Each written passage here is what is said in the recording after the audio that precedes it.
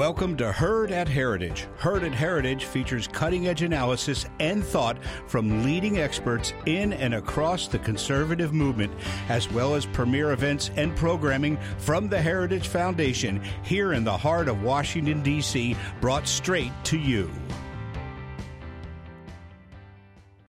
Welcome to the Heritage Foundation Center for Energy, Climate, and Environment's PowerCast. PowerCast is a new bi-weekly audio program for those interested in the top conservative insight and analysis of energy, climate, and environmental issues. My name is Darren Bax, and I'm Senior Research Fellow, Environmental Policy and Regulation in the Heritage Foundation Center for Energy, Climate, and Environment. In the last edition of the PowerCast, we discussed many of the provisions within the Inflation Reduction Act. In this edition, we're primarily going to focus on what the next steps should be for conservatives when it comes to energy and climate, in part considering that the House and Senate have now passed the Inflation Reduction Act. Both votes were along party lines, with no Republicans voting for the bill. Here's some quick background. The Inflation Reduction Act, a name that's quite honestly insulting to Americans given that it will likely increase inflation, will spend an estimated $369 billion on energy and climate programs. Here's just some of what it does. First, billions would be spent to promote electric appliances and energy-efficient retrofits, electric vehicles, and solar and wind energy. Bill creates a $27 billion EPA slush fund to dole out money to reduce greenhouse gas emissions. It provides about $20 billion to promote what the left refers to as climate-smart agricultural practices. It would increase the cost for oil and gas drilling by increasing the royalties companies have to pay for offshore drilling and onshore oil drilling. That's just a sampling of the Green New Deal policies included in the bill. So what should be the next steps for conservatives when it comes to climate and energy? I'm joined by two leading energy experts to discuss that question. Thomas Pyle is the president of the Institute for Energy Research, and Jack Spencer is Senior Research Fellow of Energy and Environmental Policy in the Heritage Foundation Center for Energy, Climate, and Environment. So let's get right to it. First, Jack and Tom, thank you for being here. Thanks for having us. A real pleasure to be back with you guys. Thanks, Tom. Thanks, Jack. So let's start a little bit with the kind of the lowlights of the Inflation Reduction Act. And I wanted to give each of you a chance to highlight some of these lowlights that you think exist in the so-called Inflation Reduction Act. And Tom, let me start with you. What do you think are some of the kind of lowlights, or if you think highlights, in your view? Nothing in this bill I would consider a highlight. But I would say this, the royalty rates trouble me because they're being billed, this for oil and gas, they're being billed as a way to incentivize more leasing, but it will actually do the opposite. The methane tax bothers me because it is a form of carbon tax, which will hit families, motorists hardest. The expansion of these tax credits for wind, solar, EVs, new subsidies for things like batteries and, pumping up this CCS, this carbon capture stuff. These are problematic. It's just doubling down on what I would call stupid energy policies. I think, though, that the silver lining here is a couple of folds. One, this is a reconciliation bill. It's a tax bill. It's a subsidy bill. It's not a regulation. It's not a carbon tax. It is not instructing the EPA to regulate greenhouse gases. This is all this Congress can muster. With all their bluster, the left and the Democrats, they just can't seem to convince Americans that they should be punished for living their lives. So, this can be clawed back. Fortunately, it is $390 billion over 10 years, but it could be shortened. It could be reversed. Those are some of the to me, the highlights, if you will. And then one more thing is that in order to cobble together this sort of blue-green coalition between Greens and union folks, they put all kinds of domestic content requirements and all kinds of stuff with prevailing wage requirements and things like that in order to qualify for the increased subsidies, which might be a challenge for some of these folks to be able to apply for and receive. So I guess if you could say there are highlights, it is that, it could have been worse. So, Tom, on that last point, it's interesting is that some of the labor union requirements and some of the other requirements that they've put in the bill, you kind of have these kind of cross purposes they put policies in there that actually would undermine their own kind of stated objective to try to promote their clean energy, et cetera. So they just make it more difficult to do. Well, the whole thing is a contradiction. I mean, this is just stupid energy policy because and they're trying to, I'm sure we'll get into all this, but they're trying to electrify everything at the same time. They're trying to force intermittent, unreliable electricity generation on us, which is threatening the grid. So it's increasing the cost of energy, but trying to make us all, electrify the transportation fleet and everything else. So it's a bad deal. It's not a new deal. It's a bad deal for American families. Let me just add something to that. It's a contradiction if you take for granted that what they say is their objective. I don't do that. I think what their objective is to move the economy far to the left, to centralize control over the economy within Washington, within the bureaucracy, so that they can move the country in a very specific direction. So while they say they want to achieve some sort of energy or environmental goal, that is to show or to convince the Americans that that's what they want to do. But in fact, what they want to do is change the nature of our economy. And that's what this bill moves us toward. Jack, or to follow up, are there any specifics in the bill that you'd like to highlight? Well, I agree with everything Tom just said. I mean, he did a great job of listing the many lowlights of it. But I will say this. I'll add this to Tom's list. It's a missed opportunity. We right now as a country are seeing the effects of bad energy policy. You have bad energy policy layered on bad COVID policy, layered on top of bad economic policy. And you had, I think, momentum within the American populace to make changes on the energy front. And this could have done that, and it didn't. And it will make us worse off, and we will pay for it until, if we're lucky enough to do what Tom said and claw it back. So speaking about what it kind of a missed opportunity is the name Inflation Reduction Act. You would think, well, it might actually help to reduce prices, but I would suggest that it doesn't.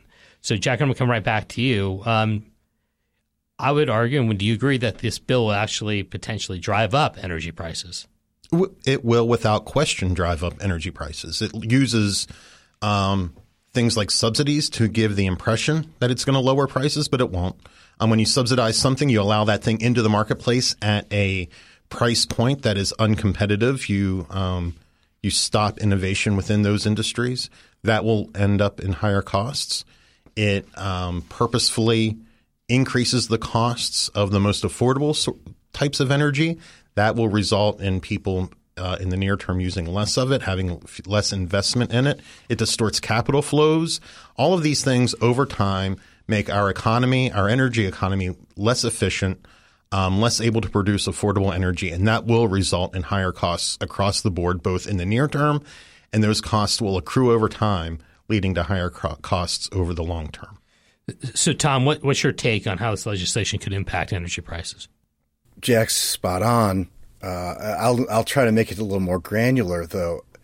The federal government has already spent in excess of $100 billion on renewable energy credits for electricity generation for wind and solar, $40 billion alone on wind. And yet, what do you think they supplied our total energy use last year? Take a guess. 1%. Actually, more optimistic, 5%. 5%. So what kind of an ROI are we getting for that? I messed right? that whole thing up, sorry. That's okay. 5%. There's no ROI, in my opinion. Average electricity prices in the United States have increased 7% since 2009 through 2017. This is in spite of the fact that the relative cost of coal and natural gas has declined over that entire period, right? And then in states where this stuff is already in sort of full swing, like California and New York, their electricity prices have increased by between 18 and 40% during that same period. So, yeah, it will increase energy prices. Why? Because if you look at Europe, if you look at California, if you look at New York, we have proof positive that these policies increase energy prices.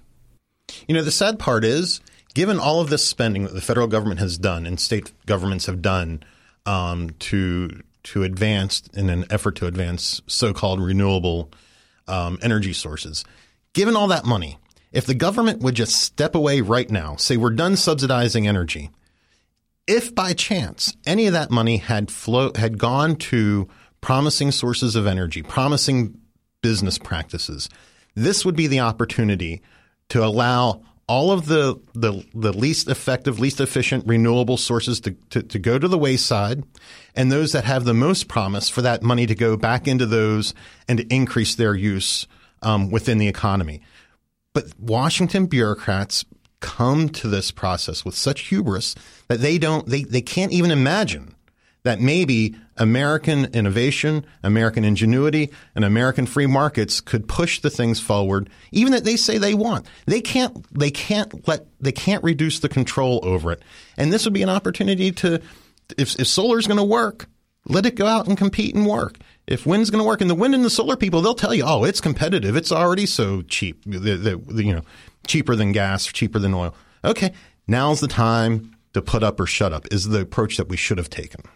Tom, you probably know the history of the kind of wind and solar better than certainly I do. I mean, as far as I recall, the promise of wind and solar has been talked about since at least the 70s, and here we are again, and just continually, more and more subsidies for it. I'm not sure if what your take is on that. Just a brief history. We don't have a full history lesson. I have I've been fighting the wind production tax credit for my entire time at IER, and that has been that long, 15 years. And like you said, this policy started as all these policies start this way. We just need a little incentive, just a little boost to get ourselves going in the marketplace. But then we're going to be fine. Even the wind lobby has used the rhetoric that they're the cheapest form of electricity, that they don't need any of this stuff, but yet then they cry and they complain every time it has expired briefly over the years. So yeah, we've spent in excess of $40 billion on wind alone, just the federal subsidy. That doesn't include state mandates. As you know, many of the states, more than half, have basically mandated a certain percentage of wind and solar to be sort of forced market share. So these guys have had every opportunity to succeed in the market. They only succeed in the market because of the favoritism, the subsidies, the mandates. They couldn't compete on their own. I'm not against wind. I'm not against solar. I'm not against any of these forms of energy. But if they had spent the last 40 years trying to figure out how to compete in a true marketplace, I believe their product would be better than it is today, instead of just chasing that government paycheck year after year after year. Going back to the history, Darren, just real briefly, I mean, we've been subsidizing, the U.S. government's been subsidizing, trying to promote these things. I mean, even Jimmy Carter put solar panels on the White House roof. Reagan took them off. And all that stuff was sort of low-level, low-key promotion. I would argue that things really kicked up with the Energy Policy Act of 2005. That's when we had what some people call an all-of-the-above energy policy. I would call a subsidized all-of-the-above energy policy. And if you look at it was 2005 and the 2007 Act, whether it's carbon capture and sequestration, nuclear, wind, solar, ethanol, all of these things that those bills were supposed to promote, to kickstart, we see them today in as bad condition or worse than they were then, which goes demonstrates the folly of that approach when, in fact, what we should be doing is reducing regulation, reducing subsidies, building a competitive market so that all energy sources can compete, and the best ones that Americans want to use will win. Yeah, and Jack, just to accent that, in 2005, there was a Republican Congress and a Republican president. So this is not necessarily a partisan problem. Yeah, so Tom,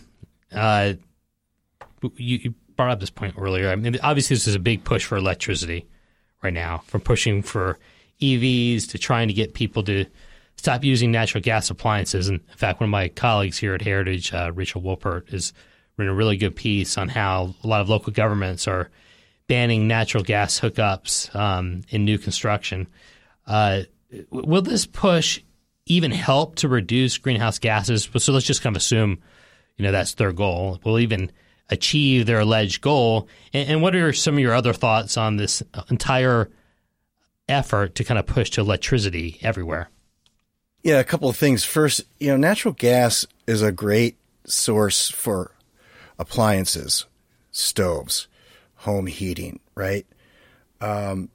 We have about 180 million Americans using natural gas to heat their homes, cook their food, run their appliances, and over 5 million businesses use it as well to run their workplaces and manufacturing. So you ban this stuff, you take away choice, you take away diversification, and it's clean, burns clean, right? So the idea that this is somehow, an important factor in reducing emissions is, I'm going back to Jack's point. It is a talking point, not a real objective. You look at EVs. What is an EV getting you? There is no measurable life cycle emission advantage if you look across the entire spectrum of building an EV to running it through its normal life versus an internal combustion engine vehicle. And it costs more. The average price of an EV right now is about $66,000 compared to $46,000 for internal combustion cars, new cars. And these are going up, not down. Just last week, the F-150 Lightning, Ford announced that they were going to jack the price up by say $7,000, which is, roughly the amount of the tax credit. Go figure.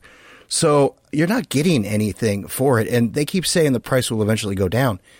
No, because they're putting pressure on the components, lithium, cobalt, all these things that, of course, are being produced in China and or controlled by China. And that is putting upward pressure on those input costs, which means that as a market works, the cost goes up. So you're not getting anything for it other than a feel-good sort of token symbol that really, the tax credit has really benefited people who are rich anyway. So it's just a terrible policy across the board, and it doesn't do anything to reduce emissions overall. Jack, any thoughts on this push for electricity? Electricity, like carbon dioxide, as Tom pointed out, is something that hundreds of millions of people use. Thus, if you control it, then you control them. And I hate to sound hyperbolic, and I don't think that I am, that this is all about control. It's about controlling how people live their lives, how they spend their money, how they engage in their life throughout the spectrum of everything we do. And that's what we have to keep coming back to. And when you look at things like the EV, if in fact those who advocate these sorts of policies wanted EVs to be successful, they would recognize what Tom just pointed out. When you subsidize something by $70,000, all of a sudden things go up $7,000. That is almost a rule of nature, whether we're talking subsidies for education, corn, or EVs. The subsidies do not reduce the price. The subsidies simply funnel money towards special interests.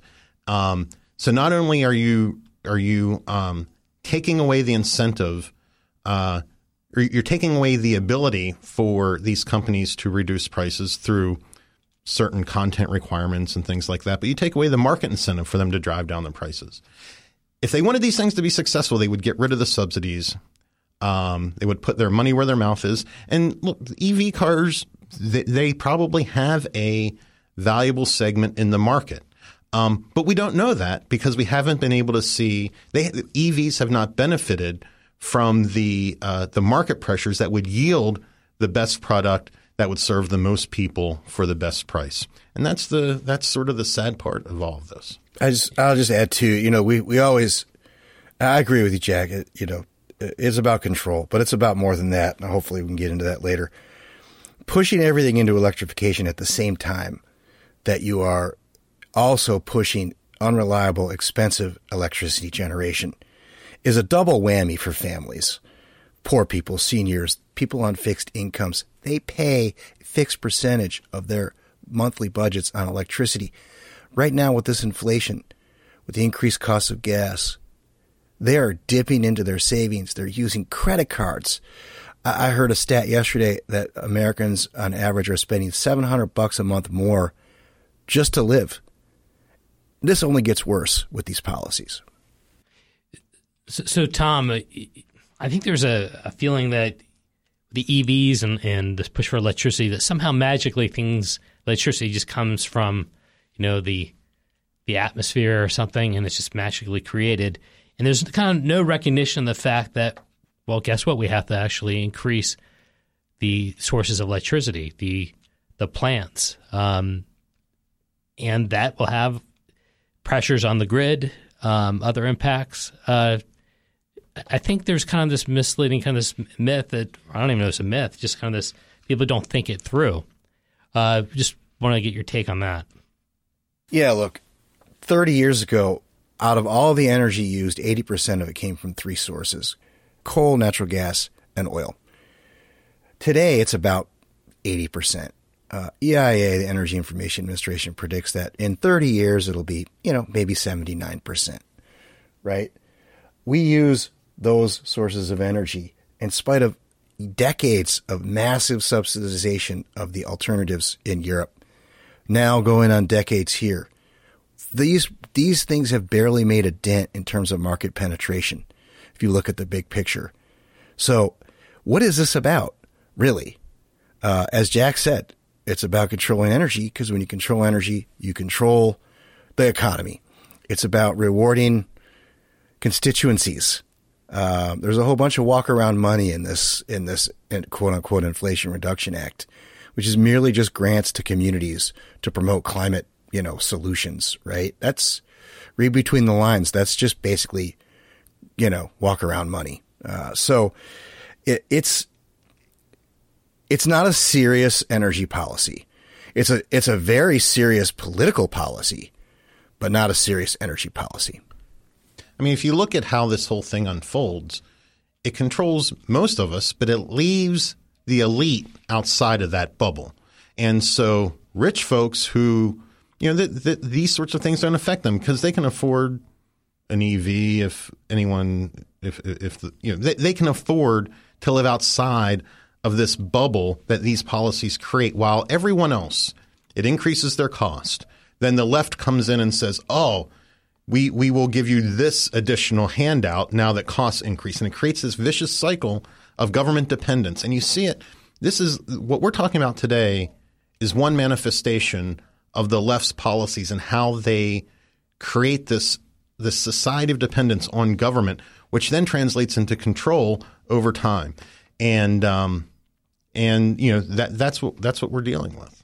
So I just wanted to point out, as relates to kind of the wealthy enjoying the benefits of the EV credits, our colleague Katie Tubbs has written a piece on EVs, which I recommend, and she points out that about half of the EV credits are being enjoyed by corporations, the other half are by individual taxpayers, and then about 80% of those individual taxpayers have an income of over $100,000.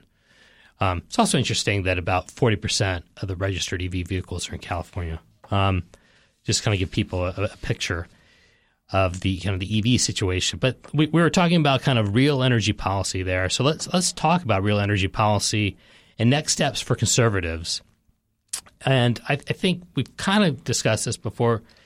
But Jack, let's start with the big picture. What is the left getting wrong when it comes to energy and climate agenda? Because I feel like if we can figure out what they're getting wrong, we can then figure out what we can get right. So I would argue they are disguising energy policy with social and political policy and economic policy.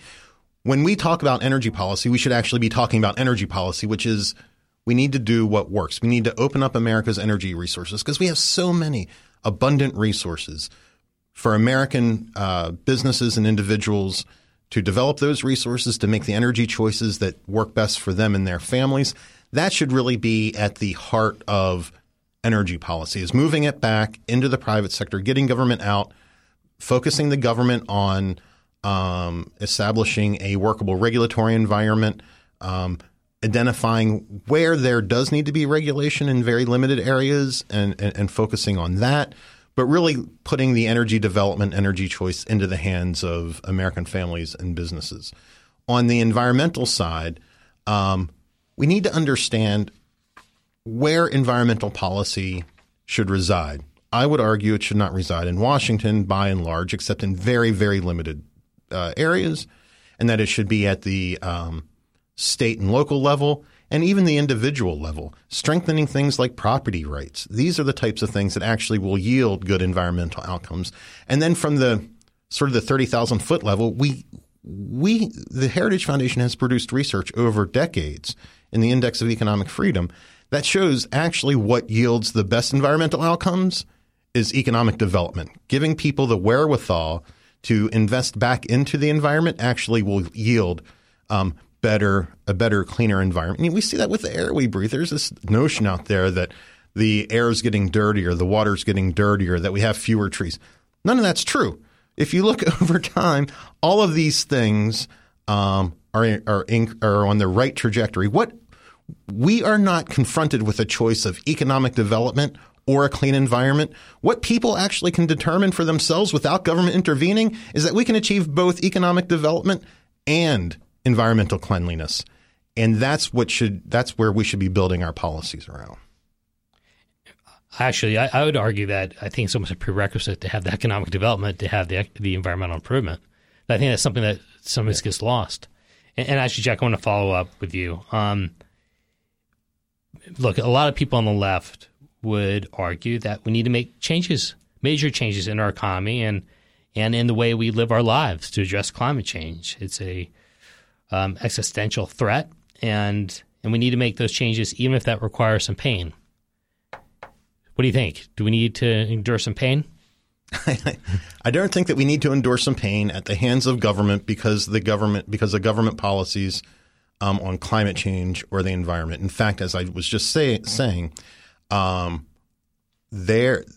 Americans have already lived policies that yield higher standards of living, part of which is a cleaner environment.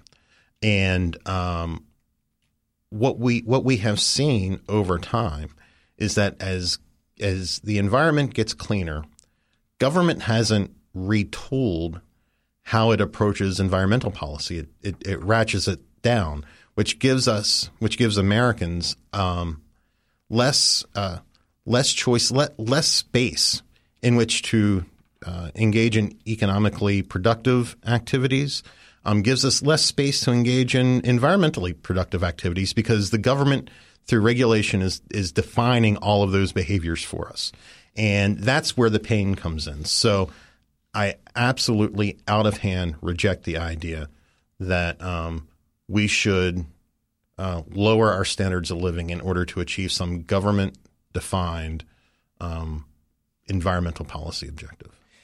So, Tom, let me just turn these questions over to you. What's the left getting wrong when it comes to energy and climate policy? What they're not getting anything right, really. So, I mean, I can associate myself with the good honorable gentleman Jack's remarks. I mean, it's all top down, and you can guarantee that a good leftist policy is one that does the exact opposite of what they claim they want it to do. Okay. I want to address this existential threat business because if they truly believed this was an existential threat, they would be able to do things more than just shoveling billions of dollars into the pockets of utilities and solar companies and wind companies and automobile manufacturers. This is the political bandwidth that they have. They can't do anything punitive because they won't get reelected. They might not get reelected with this business. But it's just not serious. If it was serious, then they would spend $390 billion to have the Defense Department build nuclear plants in beautiful places like the Presidio, because it's carbon-free electricity generation, right? If they believed this was existential. And let me just point out that this is a globe that we live in. The United States has already done more in terms of emission reductions, even before all of this bill, through one simple thing that involved technology and property rights, and that was fracking, hydraulic fracturing, combined with horizontal drilling to produce shale gas. Now, I want to say this, too, because this is really important. They keep talking about how we need to change our economy and change the way we drive and the way that we live. They are ignoring the fact that China announced just this year in April that it is increasing their coal output by 300 million tons. The increase alone is half of the U.S. coal production. The increase alone. Okay, China already uses more coal than the rest of the world combined, and they're expecting to increase their coal-fired generation capacity by 150 gigawatts between now and 2025. This is a 4 and 5 decade investment, right? So for 50 years, these plants will burn coal. And they just announced that they're not, quote unquote, negotiating with Special Envoy Kerry on climate change because of, some moves that were made in Taiwan.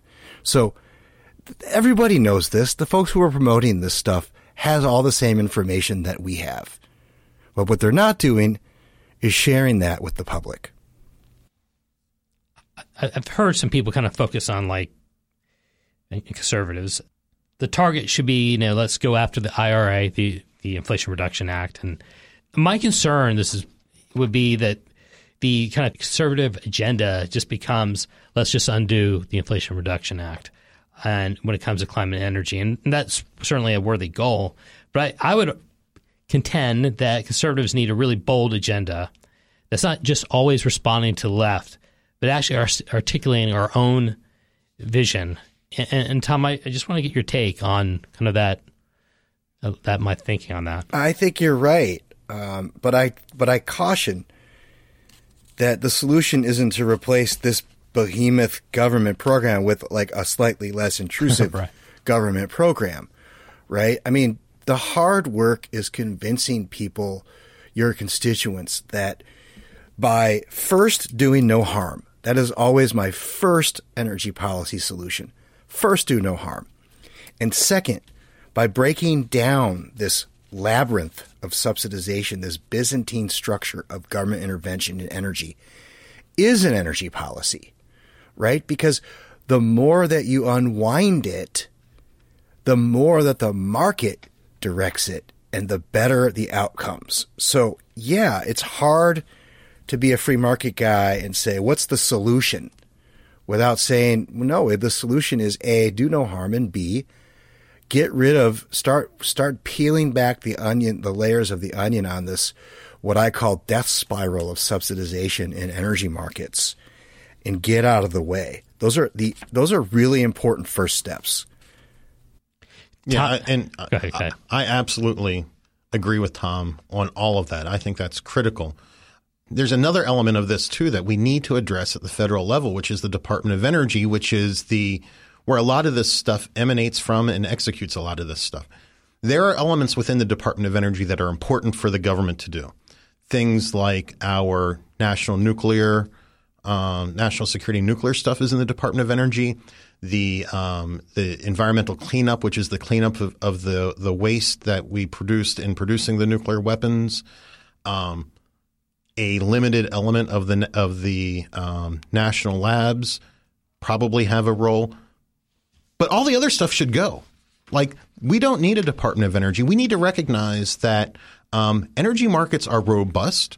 Everyone uses it. There's lots of money to be made. There are diverse suppliers. Really, the energy market's the perfect market because of how large it is, all the innovation. There's so much opportunity there. Of all of the markets in the world, the one that we need a federal bureaucracy to oversee least is probably energy markets. Yet we have this Department of Energy that promulgates all of the garbage with help from Congress that Tom just described. We need to take a serious look about whether or not we have a Department of Energy who actually engages in energy stuff, and how to begin unwinding those elements of DOE that no longer have, I would argue, have ever had any value. So throughout our discussion so far, we've actually talked about some key principles that would go into a bold kind of conservative vision for energy and climate. And I just wanted to see if we could kind of expand upon that and discuss maybe a few other kind of principles. Now, one key principle, and Tom, I agree with you about it being a free market guy. When you talk to like a staffer on the Hill and they, like with subsidies, and you say, get rid of the subsidies, and they're like, okay, what do we replace it with? And it becomes difficult for a free market person to say, well, nothing. That's the whole point. So in addition to kind of like getting out of the kind of the market, or what are some kind of core principles that you think conservatives need to be pushing and kind of articulating for our own vision as it relates to energy policy? Well, I mean, by doing a lot of the, re-upping and cleaning up of our major environmental statutes, we would be successful in unleashing our, as Jack mentioned, our abundant sources of energy. We do it better than anyone in the world. We do it cleaner than anyone in the world. We have the highest environmental standards of anyone in the world. Why not do it here? Why are we begging Saudi Arabia for oil? Why are we restarting talks with the government of Venezuela for oil? It's ridiculous. We have the resources here. We have the most oil and gas and coal under our lands and waters than any country in the world, including Russia. We can do it here. Jack mentioned property rights, right? That's a huge part of why the U.S. shale revolution happened and why it didn't happen in Europe, where they have abundant shale resources. Because the landowners got a piece of the action, right? They became part of the solution, and they got wealthy in the process.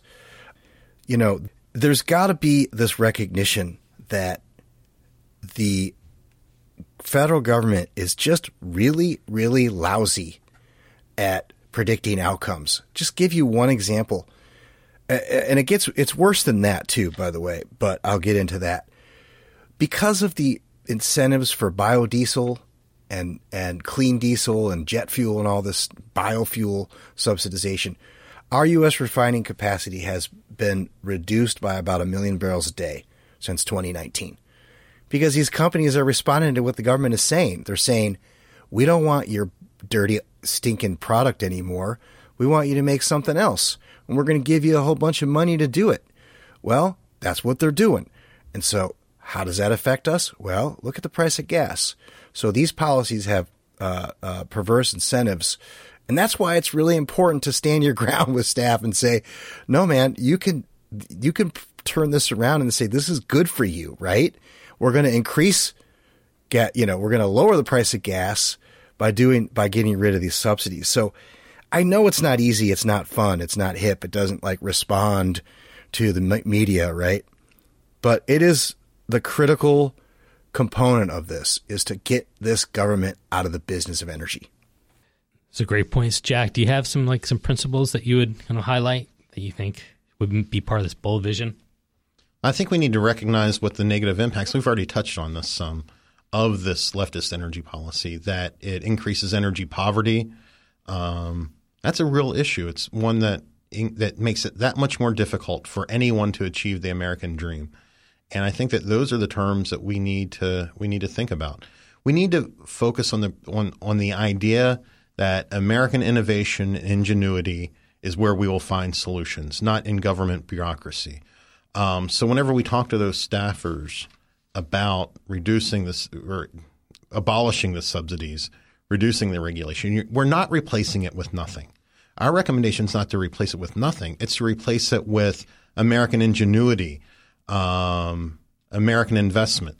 That's where we will, I think, yield the greatest benefit across the board. So I think getting back to doing things the American way. I mean, that's the American way to go out and compete and to build and to innovate. That's what we do.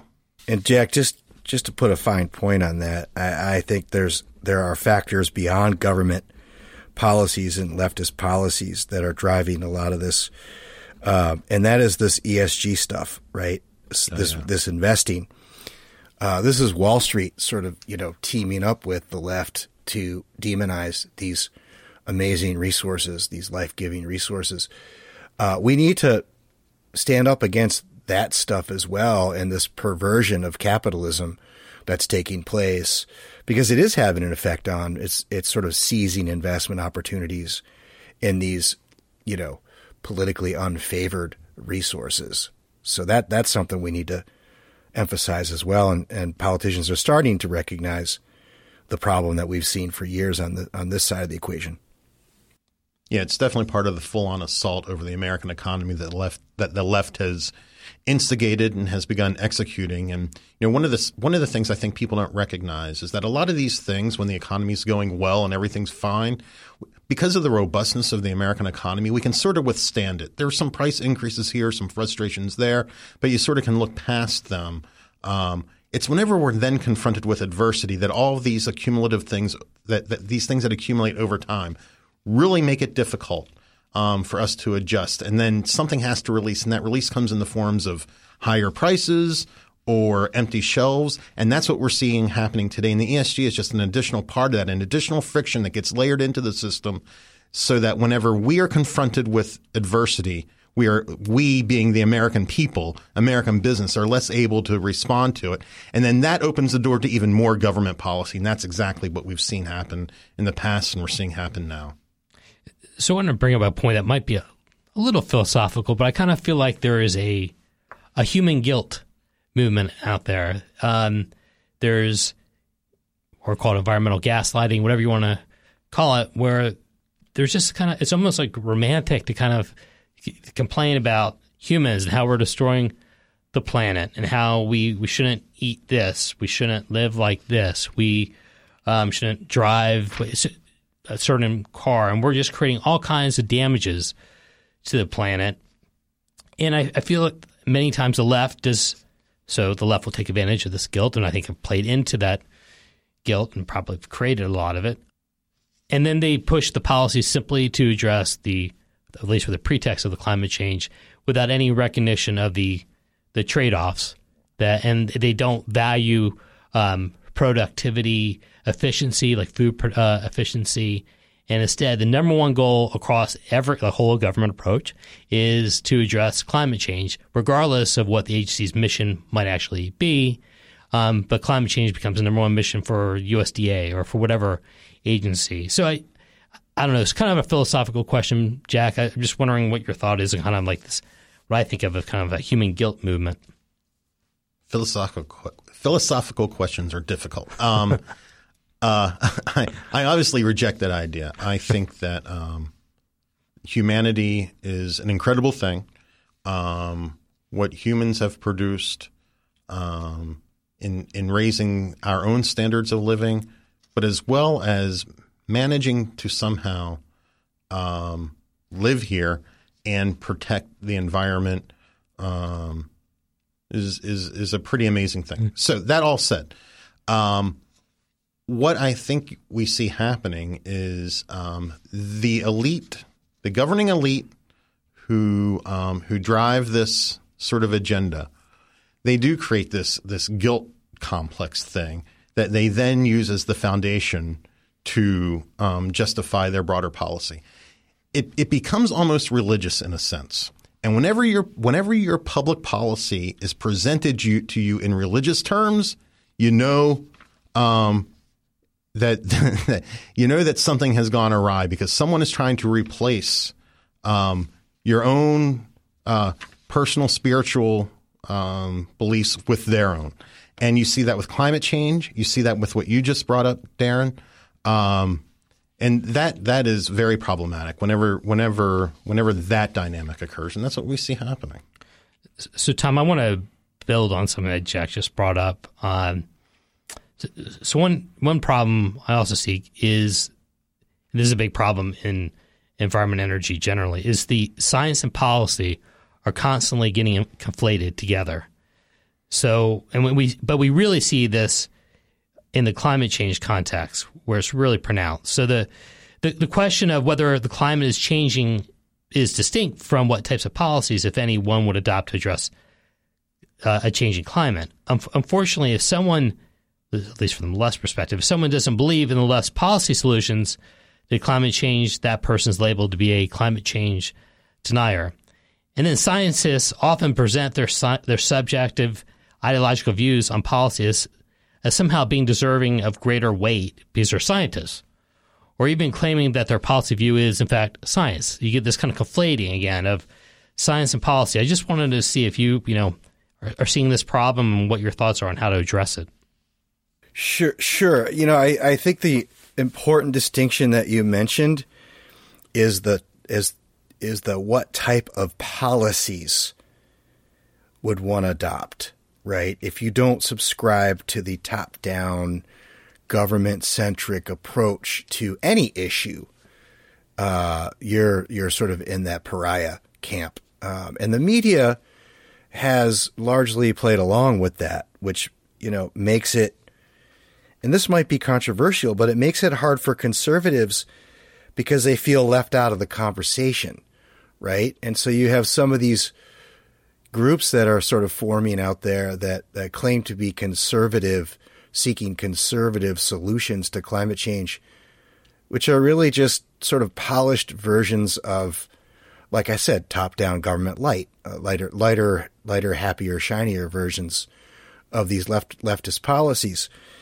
And the money interest is a huge factor, right? I mean, I hate to bore our listeners with history, but, Dwight Eisenhower warned against the military-industrial complex. That sort of is a thing that a lot of people remember. But in that same speech, he warned against this sort of letting scientists run amok with policy. And that, I would argue that there were echoes of that with the COVID response, and there are echoes of that with this approach to reducing CO2 emissions. I'd like to follow up on that. I would argue, Tom, it's not echoes of it. We're smacked in the face of it with it.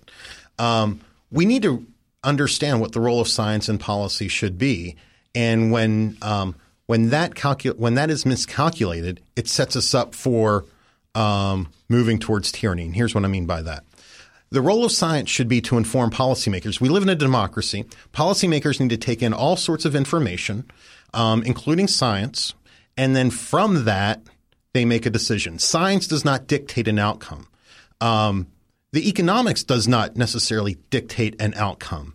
These are all things that inform the policymaker. The moment that you allow the thing or you frame the thing as dictating outcomes, now you've corrupted it. The moment you say science dictates the outcome, now you're corrupting the science because you can use the scientific conclusion to now determine what your policy outcome is. And if that's the case, now you have a huge incentive, and this is what I would argue is happening with climate, in order to bias the science to benefit your conclusion. And that's what we need to be careful of. And that's what we saw happen with COVID. That's what we see happening with climate. We see it with all sorts of stuff. The whole follow the science movement is not about following the science. It's about using science to dictate policy outcomes. And that's an issue. Let me give you a anecdotal example of making choices, right? It's a small one, but I was in Costa Rica a number of years ago, and I had a chance to spend time with the country's preeminent mangrove guy, like, the mangroves that suck up the salt water and help form barriers for hurricanes and everything else. And his job was to yay or nay the destruction of mangroves. And he said something to me that was extremely poignant. He said, as a mangrove lover, a researcher, sort of devoted my whole life to the preservation of the species, it would be easy for me to say no to everything, he said, but I'm also a Costa Rican, and I have brothers and sisters and uncles and aunts and friends, and we need economic development, and we need opportunities as well.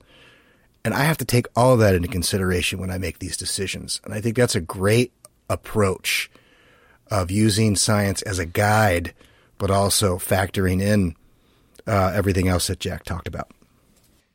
So as we wrap up, what are a few key takeaways that you think our listeners should take with them about the next steps conservatives should take when it comes to energy and climate? And Jack, let's just start with you. On environment, I don't want to putting aside climate, because I think that's a whole separate discussion. On that, we need to better understand human impact on climate before we make it the center of our public policy. On environment, we have we have all these environmental policies on the books that were from a different time and place. They all need to be rethought, if not completely gotten rid of, at least rethought and reimagined, and understand what we need for environmental policy today. The philosophical underpinning of that process should be to move as much environmental policy down to the individual and to state and local as possible, and to recognize the importance of things like property rights and economic freedom in achieving environmental outcomes. And if that's your framing, we'll end up in a good spot. On energy, we need to recognize, I think, just to reiterate what I said earlier, energy markets are robust and they would be healthy if left alone. And we need to recognize the importance of individual Americans and American businesses in producing the clean, abundant, affordable energy that Americans want. And we need to remember what the market is. The market's not some amorphous thing that consists of, Daddy Warbucks and Mr. Monopoly sort of, exchanging our hard-earned labor and money on Wall Street. What markets are all of us as individuals engaging in, when they're working properly and allowed to open, to work, engaging in commerce with one another, free exchange, and that's the best way for us to express as individuals what we demand in energy, including if I want EVs and windmills, I can get out into the marketplace and spend money and find suppliers to do that. We don't need government to intervene in that process. And for folks who want to see these sorts of energy sources, these alternatives to conventional energy sources, be successful, we need to understand that the best way for that to happen over time is for government to get out of the way and allow the market to operate. And I think if we go into it in that way, we'll end up with better environmental outcomes and better energy outcomes. Jack, just to follow up, isn't the fact that there are state renewable energy mandates, that there are all these credits, all these subsidies, all these incentives to do exactly what the government wants, isn't that kind of a suggestive of the fact that maybe consumers are not necessarily demanding it? I think that anytime you have a government mandate to do anything, what you are acknowledging is that the people don't want it. We don't need, a government mandate to eat Apple Jacks because kids love Apple Jacks. And that's the way it is. So whenever government starts mandating something, you better think long and hard about supporting it. Even if you support that thing, that what you're really supporting is government compelling people to engage in behaviors they would not otherwise engage in. And that's dangerous, certainly to me, in a free democratic country. So, Tom, some key takeaways? Yeah, I'm going to go in a little bit of a different direction on this. And I'm going to say to do all of the things that Jack talked about, which are important and necessary.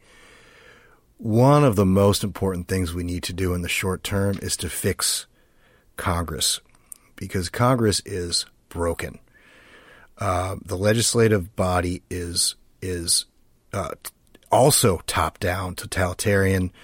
The reason that we have this reconciliation bill, this hyper-partisan process, is because Congress doesn't work anymore. If we had subcommittee hearings, full committee hearings, if we had robust amendments on the floor of each body, if we had resurrect the now extinct conference committee, I think the conservative philosophy and the free market approach to governing would prevail.